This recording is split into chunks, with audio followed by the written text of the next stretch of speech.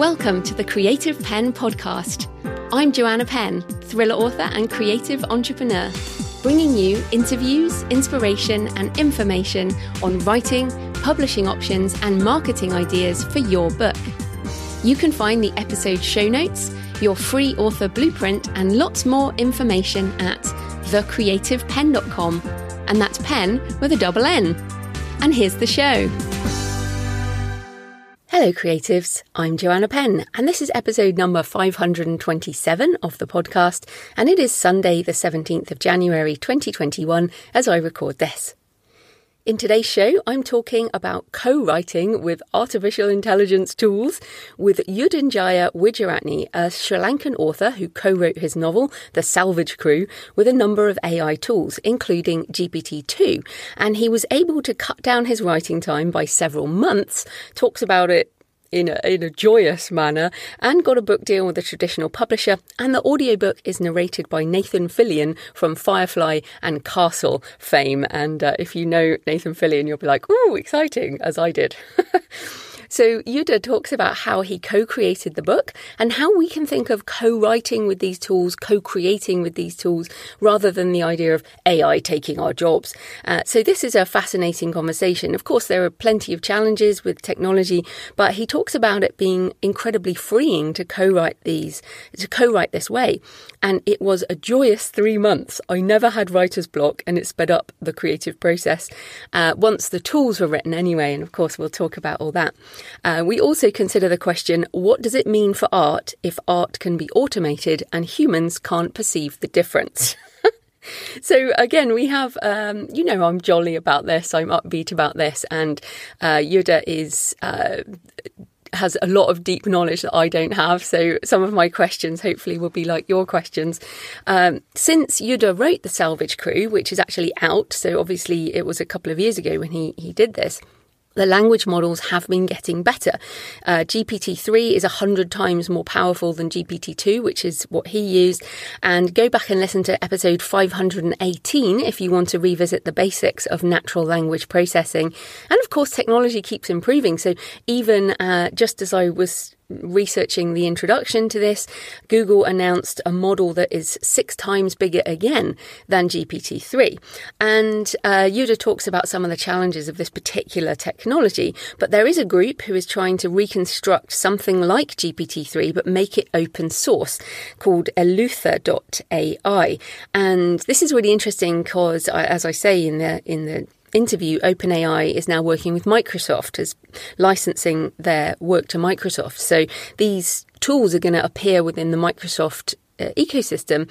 But personally, I don't use Microsoft. It might be something that came in, but I'm an Apple girl. So this is very interesting. If you want to learn more about writing with AI, I'm actually keeping a list of the various tools and software companies and possibilities available to us. You can go to thecreativepen.com/future and you'll find the links to all the various episodes and also my list of tools and resources and books and things like that. So that's thecreativepen.com/future. I have been playing with some of these tools myself. This week I used InfoKit, which is one of the possibilities to train a model on my own books. So essentially I saved my books as a text file, removed the back matter and uploaded it to a custom model through InfoKit, and it was pretty terrible. It really was. It was useless. It was basically useless. And the reason why is because my books alone, and I have like 17 novels, but that's nothing. That is not enough to train an algorithm to do anything particularly useful. So I then had to go by supplementing it with some Gutenberg out of copyright books. But again, it's still not enough, particularly because InfoKit has an upper limit on the amount of data you can use. So then I did try and play with the main model. You can actually do this at InfoKit. Again, links in the show notes. And it's built on, you're going to laugh, Megatron 11B, which I thought was quite funny. And the largest publicly available language model created by Facebook with 11 billion parameters. Now, the fact that it was created by Facebook, I mean, I still think there are lots of problems with potential copyright issues, and at the moment, I'm certainly not intending to do anything other than play with this, but I am going to be talking to some people in coming weeks who are doing other things, and it was actually a lot of fun, and I got some really interesting creative output. So my goal is to really try and learn how to use these tools, and over time, hopefully talk about it with you, show you how to do it, maybe do some tutorials. Because what's interesting is I'm not a programmer, so I'm not going to do something like Yuda does, but it is an area that is only going to become more interesting for all of us. And we use tools. We all use tools. You know, I use Scrivener, I use the internet, I read loads of books, I use other people's brains, I use the internet already. So I see this as some kind of iteration. So anyway, there will be more discussions on this. So the interview with Yuda is coming up. In publishing news, Amazon.com and the big five publishers, Penguin Random House, Hachette, HarperCollins, Macmillan and Simon & Schuster, although perhaps that will be big four this year. Simon & Schuster moves into Penguin Random House. But anyway, Amazon and the big five have been accused of colluding to fix ebook prices, as reported in The Guardian this week. It names Amazon as the sole defendant, but labels the publishers co-conspirators even. It alleges Amazon and the publishers use a clause known as most favoured nations to keep ebook prices artificially high by agreeing to price restraints that force customers to pay more for ebooks purchased on retail platforms that are not Amazon.com. Now, this is interesting in the one sense, but to be honest, as indie authors, this doesn't apply to us because most of our ebooks are not expensive or artificially high. And in fact, many would say they're too cheap. So this is not about us, but this is part of the whole move into more regulation and looking at big tech. What is interesting is this article says, the lawsuit claims that almost 90% of all ebooks sold in the US are sold on Amazon, in addition to over 50% of all print books. That's interesting because I knew it was a lot, like a dominant number, but that's really high. And for 50% of all print books, if it's even anywhere near that, that's incredible. And I'm not sure whether this data is from pre-pandemic. Obviously, people are buying a lot more print books online now. The article says the lawsuit comes a day after the state of Connecticut in the US announced it was investigating Amazon for potential anti-competitive behaviour in its sales of ebooks. Now that one, I read the article in the Wall Street Journal and it's not that detailed in terms of what that might mean, but that I think is more interesting to us and authors obviously published by Amazon Publishing or APUB, because that's the type of thing that is more likely to get regulated, possibly. In my personal update, I'm still working on how to make a living with your writing, the third edition, which is definitely more extensive than the last edition. And it's very encouraging to me that this is more extensive. There are new chapters in the book because there are more options available for authors. And the opportunities are so great that I am going deep into rabbit holes and getting ideas for my own business. And I'm expecting the book to be out in March. So yes, I'm pleased about that. It's good to have a project to work on, as our lockdown here in the UK may well be going on for the foreseeable future. And of course, I have days when I'm pretty miserable about that, but I try and just drown myself in work. Which helps. In terms of books, Map of Shadows, Map of Plagues are now on Audible. If you want to listen to my dark fantasy, Map of the Impossible, the third in the trilogy, is almost there. They are also on the other audio platforms and should be on your library apps. If you borrow from libraries, you can also buy them direct from me at payhip.com/thecreativepen. I'm really happy with this. I finished the trilogy last year, and only once I'd finished the trilogy did I feel confident about looking for a narrator. And I'm very happy with Charlie Sanderson, female Charlie, who sounds a bit like me, but slightly younger, and is obviously a professional at narrating fiction and just does a great job. So I'm really happy with the books. So yes, Map of Shadows, Map of Plagues and Map of the Impossible on the way. Your Author Business Plan and the AI book are also on the way to Audible, but again, you can buy them from me and from other stores. It's still annoying how long these things take to filter through the ecosystem of audio, but such is life. So in useful stuff, if you want to master advertising for your books this year, check out Mark Dawson's Ads for Authors course, which is open now. Just go to thecreativepen.com/ads, ADS, to use my link. I use Facebook ads, Amazon ads and BookBub ads for my book sales in various ways. And Mark's course is fantastic. I think it's the best one for understanding specifically how to use ads to sell more books. And it is updated every year when things change, which is why it is great, because let's face it, these platforms change all the time. So that is open now. Go to thecreativepen.com/ads. Also, if you are getting into online courses this year, you can get 50% off all my online courses with coupon LOCKDOWN in caps, and that is valid at least till the end of February, but will continue if lockdown in the UK continues. So that includes how to write a novel, how to write non-fiction, productivity, business plan, and how to create online courses. Very meta. And multiple streams of income, content marketing for fiction, and co-writing a book. So yes, just go to thecreativepen.com/learn and use coupon LOCKDOWN for 50% off.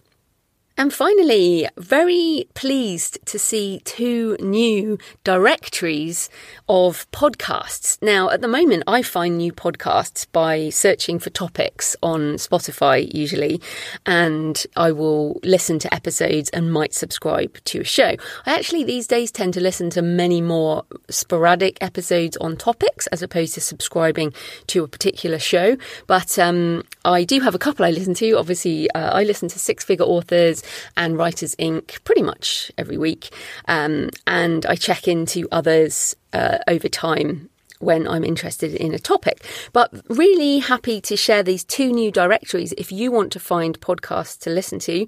Livewriters.com is a directory of podcasts about books, writing and publishing, and the Creative Pen is on there. So livewriters.com, and also podcastsincolour.com, colour spelt the American way, podcasts created by people of colour across all kinds of diverse topics. So that's podcastsincolour.com, and they do have a writing and art segment in there. Links in the show notes as ever. So thanks for all your emails and tweets and comments this week. Thanks to Beth, who sent a lovely, jolly photo of herself all wrapped up and grinning as I talked about enjoying Bridgerton. She said she knew exactly what I meant when I talked about enjoying Bridgerton. H on YouTube on last week's episode, It's Never Too Late, says, I'm 54 and have written poetry for many years, but life always got in the way of writing more. Now I'm taking a creative writing degree with Open University and loving it. I heard recently the best creative times in life are before age 10 and after 60. Well, I would argue that the best time is whenever you can get to it. That may be when you have more time in your life to do it, of course. Alicia left a comment. She said, at times I have the opposite problem from the curses I missed my chance to make something of myself issue. I wonder whether I am too young to write fiction or if I started too young. Then I remember that the norm in this case is not the law. What really matters is what we do with our lives, not how much or how little lies ahead or behind us. And that is a fantastic attitude, Alicia. What really matters is what we do with our lives today, because of course you can't know how long you're going to live. It's not something that we know. You have to make the most of it right now. And then just a couple more. Bradley Charbonneau did a walk in sub-zero temperatures and sent a lovely clear blue sky picture above a forest. Thanks for guiding us into the new year. And Catherine Pope says, I'm feeling inspired by the latest episode of the show. As Joanna points out, this is no time to give up gin and wine. Absolutely, Catherine. And I've almost finished my bottle of Christmas gin, so I'm not sure what that says about my gin habit. I guess it's not too bad. We're almost at a month. Okay, right. Oh, and one on health. Carlsey says, all your talk about walking has encouraged me to start walking since I can no longer run. I'm learning to love New England in January all over again. That's fantastic. So today's show is sponsored by my wonderful patrons. My patrons fund my brain. I was thinking about this. It really is. You pay for time for me to think and read, so you don't have to. And there is a lot of that this year. In fact, just this morning, so I finished my morning reading, what I'm doing in the morning now, because I have so many books that I've got. I actually have most of them in hard copy now because I'm underlining things. Yes, I'm defacing print books with underlines and notes and folding corners. We're around AI, blockchain, and all these different things that I'm investigating so that I can feed back to you and share with you what I learn, and hopefully, as we think about this next decade ahead, how we can be prepared for the future. So I'm actually spending more time than ever. It's probably at least an hour, possibly 2 hours every day in kind of chunks at different times of really getting deep into the research around this. And so I wanted to particularly thank my patrons who pay just a couple of dollars a month or a couple of coffees a month to support the show.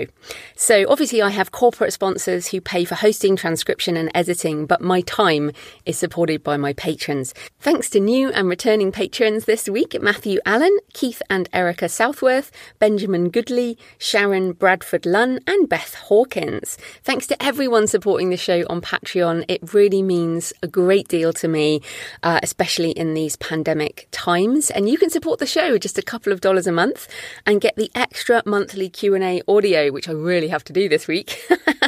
Lots more audio fun, and you get access to the backlist. And you can support the show at patreon.com, patreon.com/The Creative Pen. Right, let's get into the interview.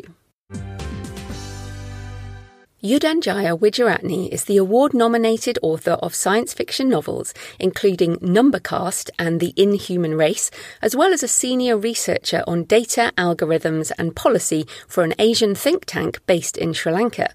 His latest novel, The Salvage Crew, features humans working alongside an AI overseer and was written with the help of AI tools. So welcome to the show, Yudha. Thank you. Thank you for having me on. Oh, it's so exciting to talk to you. So let's just start by tell us a bit more about how you got into writing sci-fi novels alongside being a tech journalist, a data scientist, doing all these things. How does your artistic life weave into your technical side? Well, the writing came first, interesting. I was always a writer first and foremost. And I started out wanting to write video games. And just after school, before I sort of, in between working stints at retail, I was trying to build, write JRPGs as a way of teaching myself the skills of both programming and also just sharpening my writing skills in general. So the two sort of went hand in hand because I never really saw a difference. Like if you consider Russell's whole line of reasoning that language is a way of denoting concepts and the relationships between them. There never seemed to be a difference between a language that we would speak or write and a programming language. It was just a matter of having the concept map in your head. So I sort of just built these two things up mutually. I really like that you say programming is just another language, because I often feel that people who use words in the language they speak don't really understand that coding can be incredibly creative. And my husband is a programmer, and I've worked with a lot of programmers, so I understand it. But for people who really only see language as sort of writing in sentences, what do you think is the comparison, like in terms of beautiful code and beautiful language versus sort of functional things? Firstly, there's as much variation, if not more, within programming languages as you would get in what we would consider to be beautiful and functional languages. So, for example, if you want something that's written like a haiku and that's clean and perfect and also at the same time a bit difficult for a beginner to understand, there's Ruby. If you want the English of programming languages, then there's Python, which is sort of a general purpose.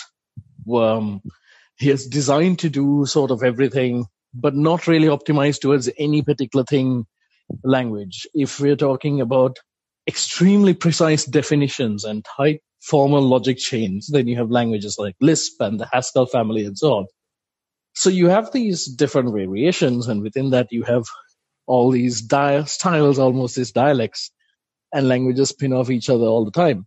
And a lot of it does correspond to what we would think of as sentences. So you have the line breaks, you have the clauses that tell the compiler that, right, this is a self-contained unit of instructions. Let's move on to the next one. So it's a lot like when I was growing up, because of the way our education system is structured, for example, to get into university, to do a computing degree, you had to have taken maths. And maths is this bunch of A-level subjects: pure maths, applied maths, physics, chemistry. There's this whole bucket of subjects that you have to take that's considered necessary to build up the skills required to be in computing. I did maths. And then later, as I got into computing, I realized, well, actually, I would have been better served with an arts degree. Even better served with a creative writing degree, because it's far more akin to writing an essay to the machine than it is to, write rigorously defined, equations that perfectly terminate and balance each other across the equation marks and so on. Yeah, at least that's how I view it. I understand others would totally be different on this. No, I totally get that. And I think it's almost really important to understand this idea of the art of code. And even if we don't need to code ourselves, but as we get into our discussion, so I want to get into this book you've written, The Salvage Crew, which is a fantastic science fiction novel in its own right, but fascinating also because you co-created it, I guess, with AI tools.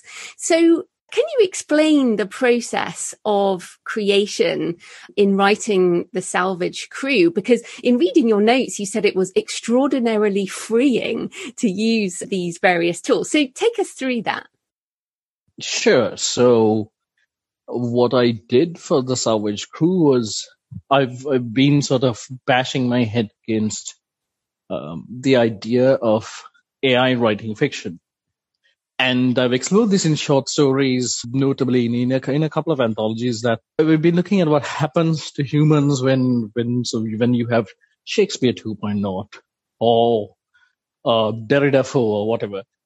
And I've sort of been approaching this problem from various angles and trying to look at it from a technical perspective of this is a pattern recognition problem and how do we make this work?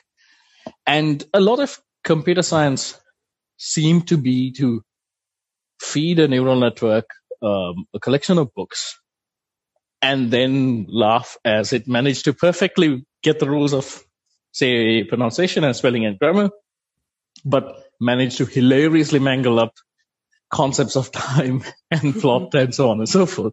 And it's because these are extremely complex. Like when we tell stories, there are lots of extremely complex layers that we are looking at. And these layers have patterns in it. There are patterns of punctuation. There are patterns of plot elements. There are patterns of character arcs and so on. So I started dialing down my ambition and instead looking particularly to the video games industry to have aspects of the world building handled for me. So this is the story it starts off as it's a combination of space opera and a colony survival situation, I would say. So it takes place on a planet. The planet is generated by a very, very, very simple code structure that we would call a Markov chain. The continents, the weather, all of that is generated. There's something else that handles weather shifts that tells me what the weather is like on each chapter, and does so in a realistic way so that it doesn't go from rain to thunderstorm to sunny to thunderstorm again, but rather rain, slightly more rain the next day, and then thunderstorms, and then slowly clearing up and so on. The characters are also generated this way. Some of the interactions in the plot and some of the events of the plot itself are basically, so there's a bunch of programs that pop up and say, right, this happens. And me as an author, I look at those data points and go, right, it's saying that the thing that's responsible for the weather is telling me that it's snow. The thing that's responsible for generating random events He's telling me that they're about to be attacked. And the character generator that's been triggered by the events have decided to give the attackers, at least one of the attackers, adaptive camouflage. So adaptive camouflage in snow, they're going to be absolutely terrified because they can't see where these things are coming from. And so I was able to spin that story because it was not as much as AI really co-writing with me as someone constantly standing there holding up a never-ending stream of ideas.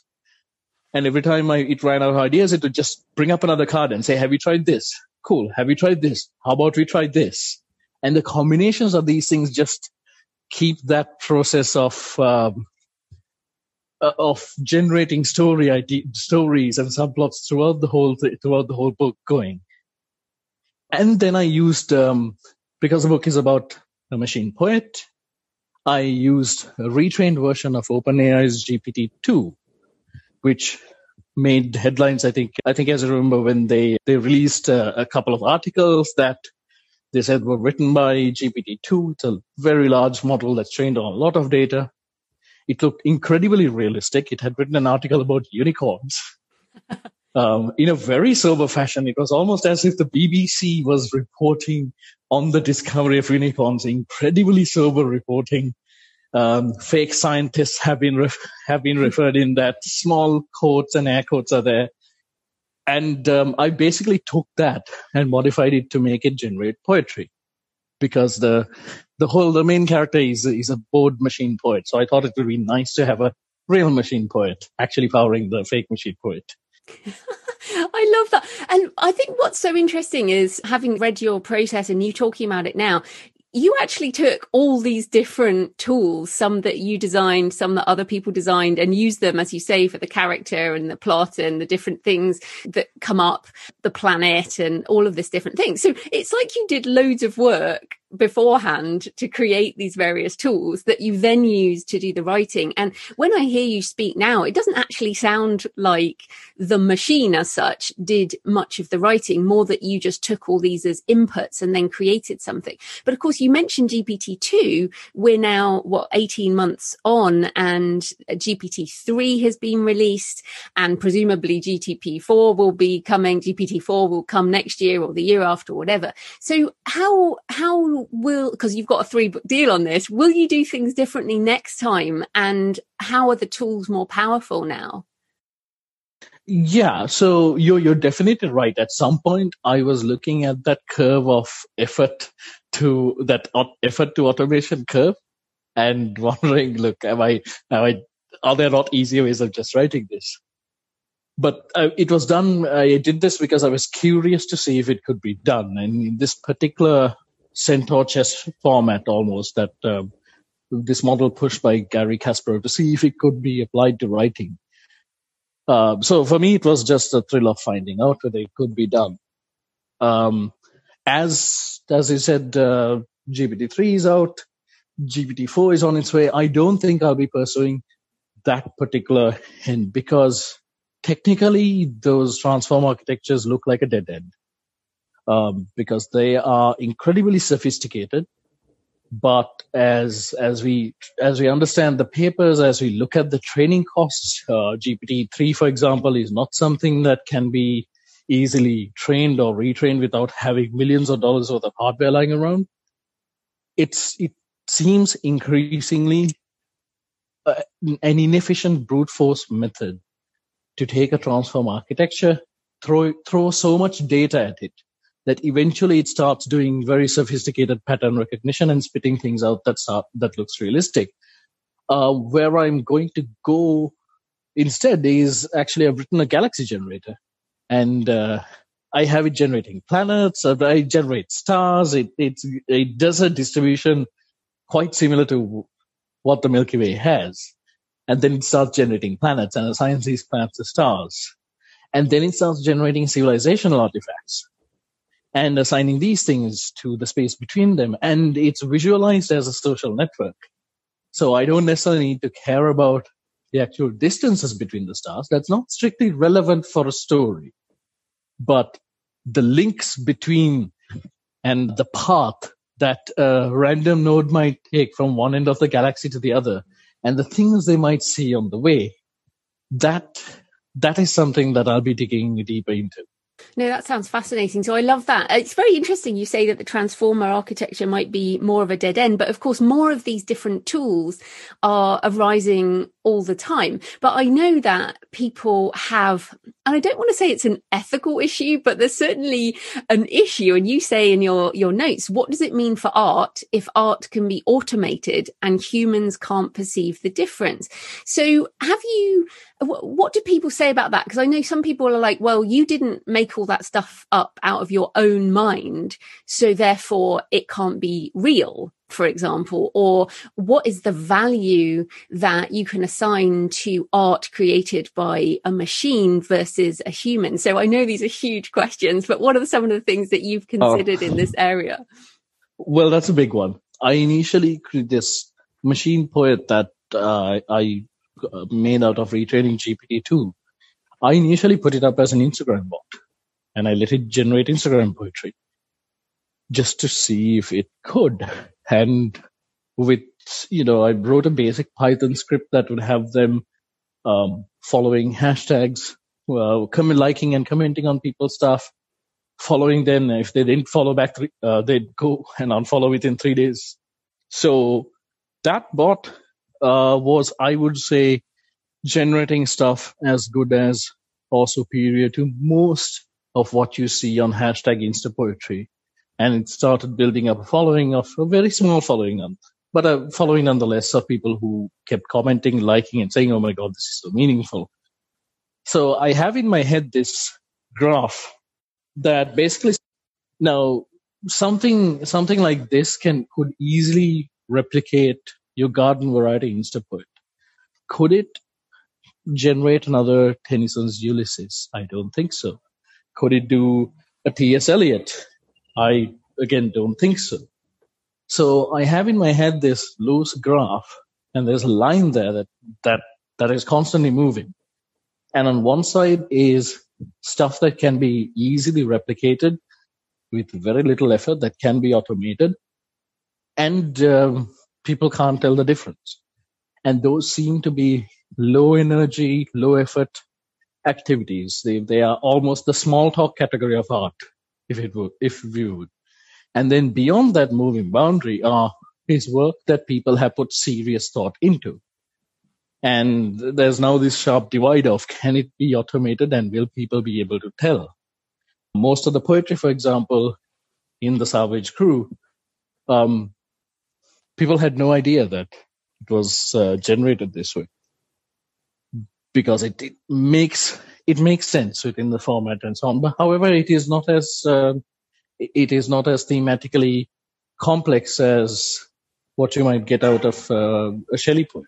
So, I mean, as poetry is a really good example, of course, we generally impose meaning on words, especially if they're less prescriptive, but generating plot and an arc of a story is something much more involved. And I guess it's also interesting, like you mentioned the Garry Kasparov and the centaur chess idea. To me, these are tools. Obviously, to you, these are tools. And thus there is nothing, let's use the word cheating. Like some people would say it's like cheating, right? To use some of these tools.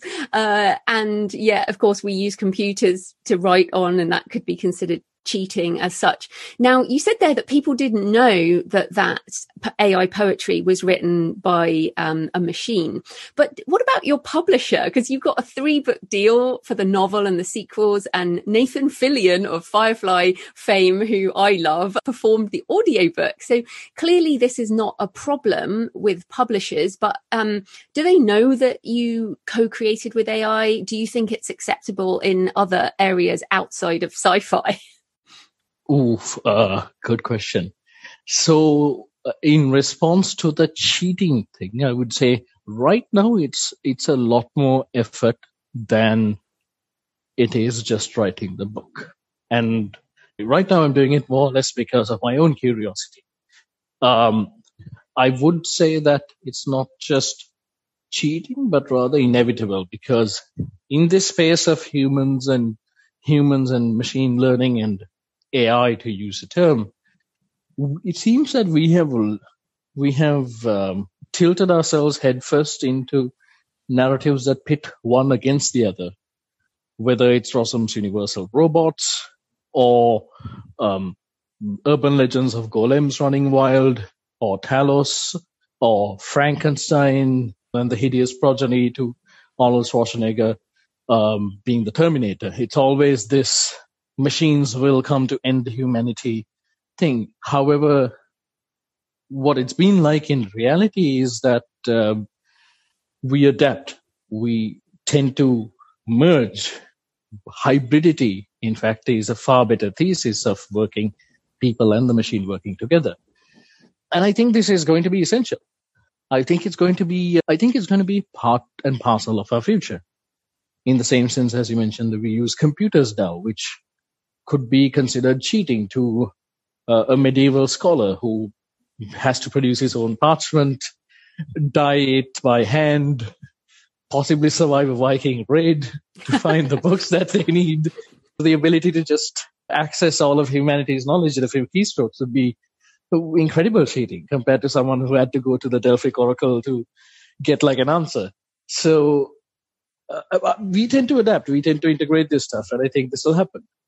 As for whether it will be acceptable outside science fiction, that I don't know. The line of thinking that this comes from is, I was looking at what happened in areas where AI has actually defeated the human, the best performing human at the top of the field by whatever criteria. And I came across chess master Garry Kasparov in the latter part of the 90s, getting beaten by IBM's Deep Blue. And the headlines of those times, which I obviously don't recall because I was a kid, but the headlines of those times were, man defeated by machine. This is the end. Because here is the greatest chess master of all time, just falling. And what Kasparov did next was rather interesting. He came back years later with a field called Advanced Chess, where he said, okay, we've done human versus human, we've done machine versus machine. Let's try human plus machine versus human plus machine. And you found that it played to the natural strengths of both of these systems, really. Humans are really good at general purpose thinking. We are good at wild plays. We are good at connecting cross-domain expertise. We're not necessarily good at memorizing large tables of figures. Whereas a chess engine is basically designed to have that depth and have all of these historic positions saved and try to make reasonable inferences as to how the battle is going to go on. So Centaur Chess saw young players who would otherwise not be operating anywhere near Grandmaster level, very amateur players, suddenly posting scores and plays that were equivalent to, if not higher than, the best human or chess engine players. Like Grandmaster level plays were being done by very young kids whose talent lay more in being able to talk to the chess engine than actually setting up a fantastic endgame. And I thought that was actually quite beautiful, because in performing this kind of hybridity, we let more people into the game. We let more people perform better. We can potentially have like in the case of writing this book, I find that it usually takes me about a year and a half to think about a book and outline and plan it and so on and so forth. This, once the programmed elements were in place, must have taken me 3 months. And it was 3 joyous months. I never had writer's block. It was always, I would sit down, I would go, right, what are we doing today? And there's a bunch of things being poked at me, and my mind could easily stitch a story out of them. I think there's potential there. I know everyone's perking up at 3 joyous months. I mean, that sounds amazing. Yes. Instead of that, hitting that wall at 50 or 60,000 words where you don't know if this is good, you don't know, you're trying to make the ends meet, you're trying to figure out whether the storyline will come together. This was just like me sitting down and going, right, we're going to have fun today. And that, I think, is the attitude. Like you've mentioned curiosity, you've mentioned fun, joyous. These are words that I want people to think of. I feel that many authors are scared. As you say, it's the media has been sort of the Terminator or whatever. But I want us to reframe this as joyous and fun and co-creation with potentially these tools that will help us use our minds in really interesting ways. So were there things that came up that you were like, wow, that's actually really surprised me and taking me into a different realm than I would have done on my own? Oh, yeah. To the plot elements of how they started essentially falling back and starting to keep a farm growing, and how they, like, at some point, there are these giant, without spoiling, there are these giant mega beasts on the horizon, and they're reverting to, like, medieval wood siege weapon construction in an effort to keep themselves protected, because there was just not enough stats to go around. Those things are completely unexpected. Almost all the encounters, almost all the fights that they had were completely unexpected. I had in mind the main character, and I had in mind the character of the alien that they do eventually make first contact with. And I had that theory of mind set in place, and everything else was basically winging. It sounds really fun. So when do you think what I'm seeing at the moment is that there are starting to be tools, like assuming that most people listening are not programmers, I'm not a programmer. When do you think there are going to be more tools available for authors to use that build on top of many of the existing things that programmers are using and the things that are in beta? So when do you think that they'll be more ready, or are there any that are even ready now? So I think in terms of world building, there's quite a few tools being built around niches. There's, for example, a fantasy town generator. There's going to be universe sandbox generators, and all of these stuff already exists, because procedural generation, the art of taking math and turning it into these incredibly large structures that we can then appropriate for world building, that's been going on for a long time in game development. And there are all of these, like, dungeon masters who run D&D games will probably be very familiar with a lot of the generators out there. The more sophisticated stuff, such as OpenAI, the reason I have to be cautious around this is that any of these AI tools, anything involving machine learning, requires a lot of data to be trained on so that it can then start producing things like that. The problem comes with copyright. So, for example, I would love to have something that has been fed, let's say, a couple of hundred science fiction novels, just to be able to give it a sentence like Foucault's Pendulum, where they have this computer where they have this computer that constantly keeps cranking out conspiracy theories and just tying everything together into a plot. I would love to be able to do that. But the problem is that data, if it's fiction, is somebody else's copyright. Yeah, and I also see that as a problem. And I really think that there needs to be a licensing model for licensing works in copyright to be used as training data for some of these things. So you obviously work in policy. So how open are people to that kind of thing? Because it is really holding up. Like, copyright is amazing in many ways, but equally the 70 years after the death of the author, that is holding up development of the things that you're talking about. And my fear is that governments or that things will change around copyright in order to facilitate some things, and that we have to have a balance. So some kind of licensing around data training models would help. Yeah, so in policy, this is often referred to as the secondary use of data problem. Can you use data of any sort for purposes other than it was given to you for? If, for example, I go and buy a bunch of scholarly books from the bookshop, having read and enjoyed them as I'm supposed to do, and that's implied in the social contract of buying books, can I then digitize it and feed his stuff into something that might eventually start to sound like him?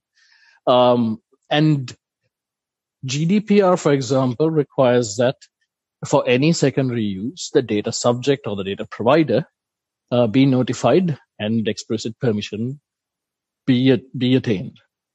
That actually favors creators more so than the researchers.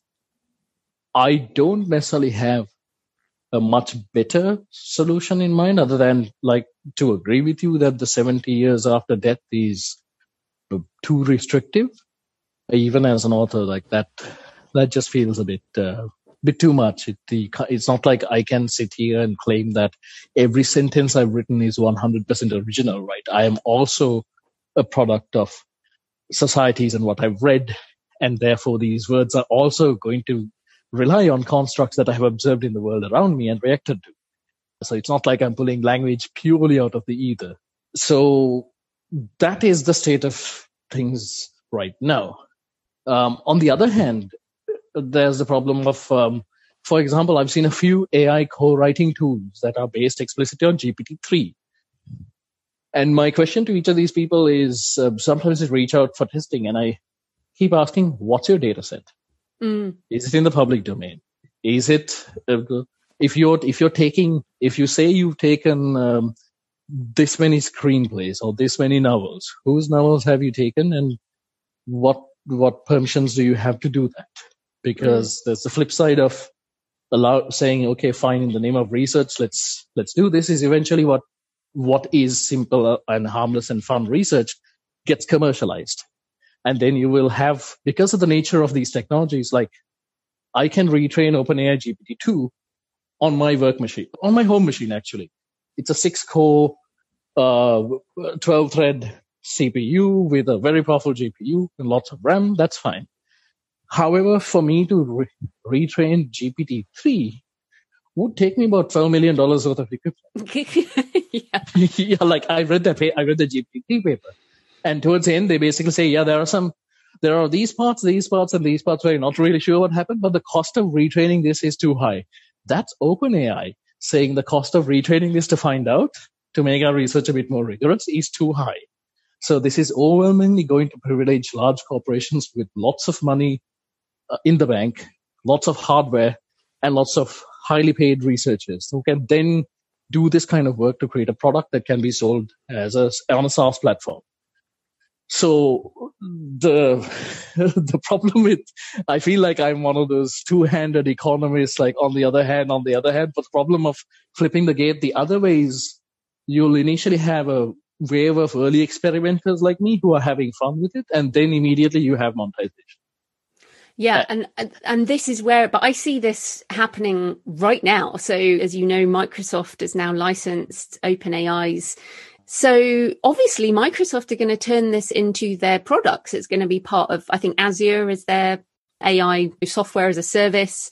So these things are going to be commercialized. And of course, as we know, the architecture transformer stuff could change to be something else and could be cheaper in the future. So I feel like we have to figure out copyright for an AI age before all this starts happening. Because the thing is, like, you've done this, you've produced a book that you've been paid for, and because you're ethical and you understand the copyright side of things, you've done it in an ethical way. Yes, I'd like to note that I use people who've been dead since the 5th century. Yeah, exactly. But equally, to me, there's a big problem of bias. So if you only use works out of copyright, they are generally white, dead, Christian, male, Western. Yes.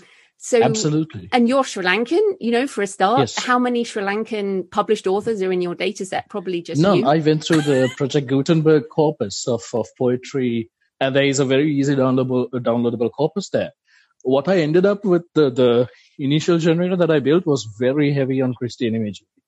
It was very heavy on the themes of God kept randomly popping up in the middle of Homer's You probably had a lot of Bible in there. Yeah, there was a lot of, and there was, William Blake, for example, and a lot of those the corpus is overwhelmingly, as you say, biased towards the Anglosphere, towards white male authors in the Anglosphere, and even then towards the more religious angle of it, whatever was considered socially acceptable in those times.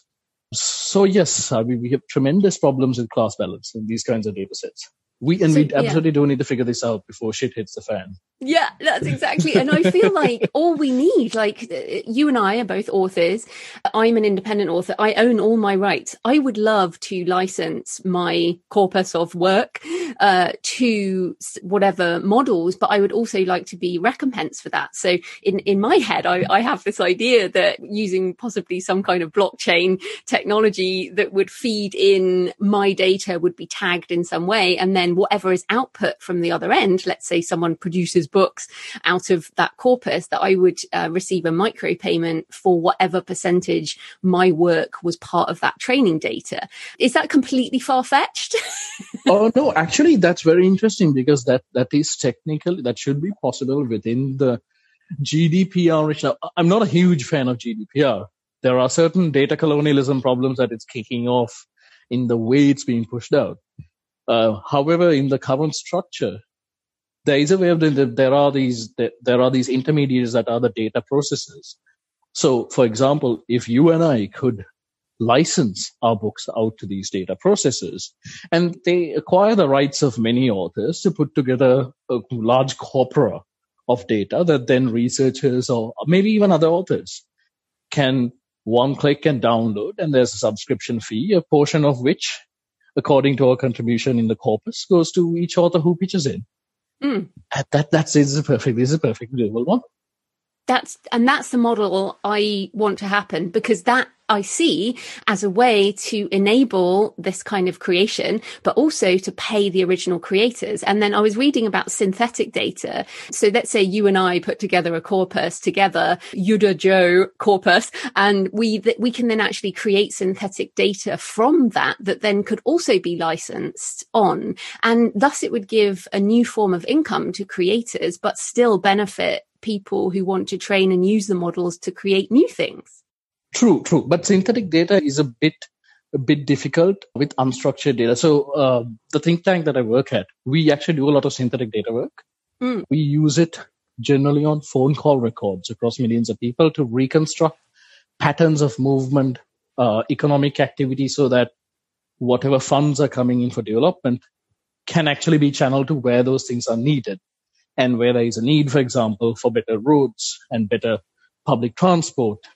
On the language side, because I work with like several languages and publish large corpora in these languages, synthetic data is incredibly GPT-2 and 3 are essentially synthetic data generators.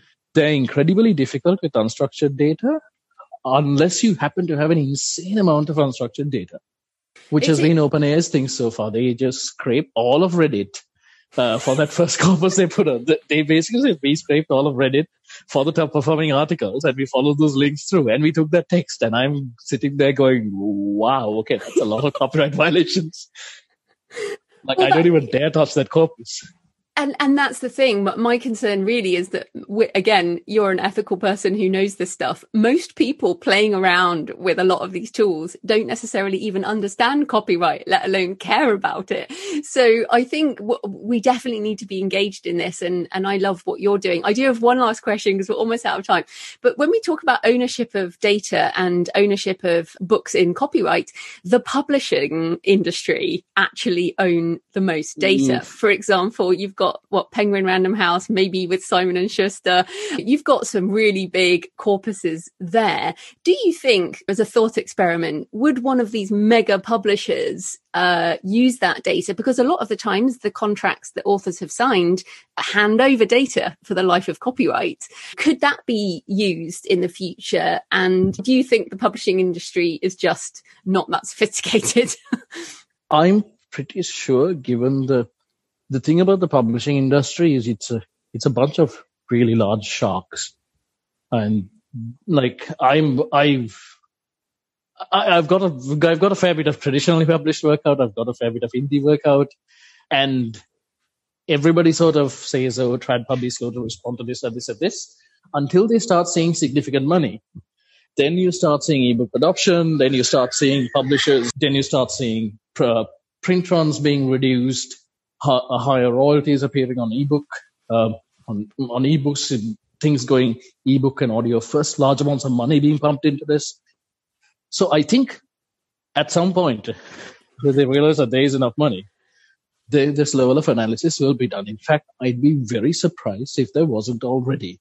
This is speculation from my part, but it would be perfectly, I can think of several dozen use cases right off the bat.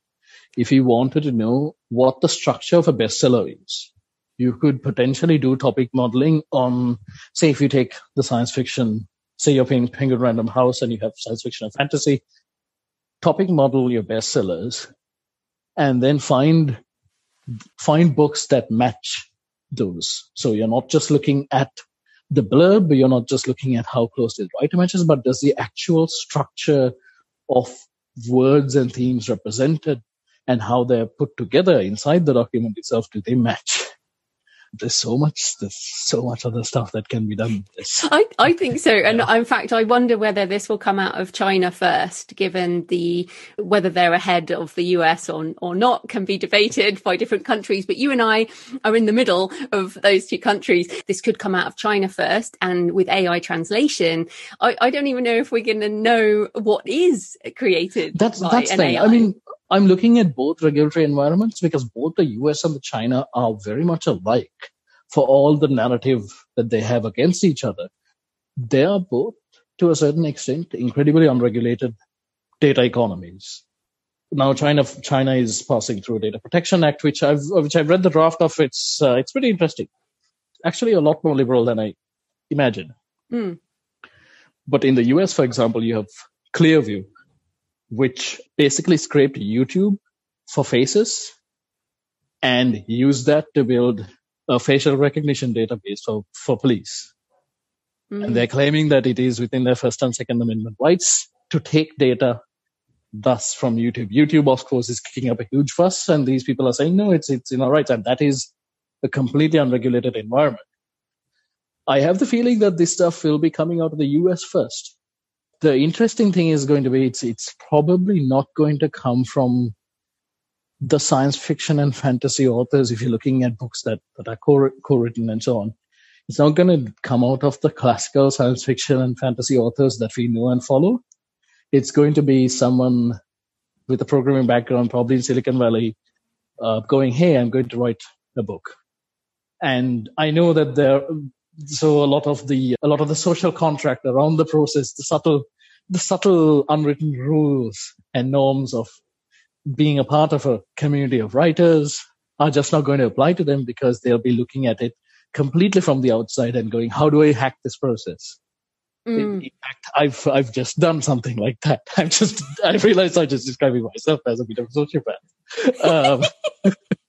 But you have circling right back to the beginning, you're an artist and a programmer and a technologist. And I think how I want to end this discussion really is to say that this is too important a thing to leave to only the technologists, and the artists and writers need to get involved in this, right? We have to get involved, yes, or else we're going to wake up yes. and we'll be out of the conversation.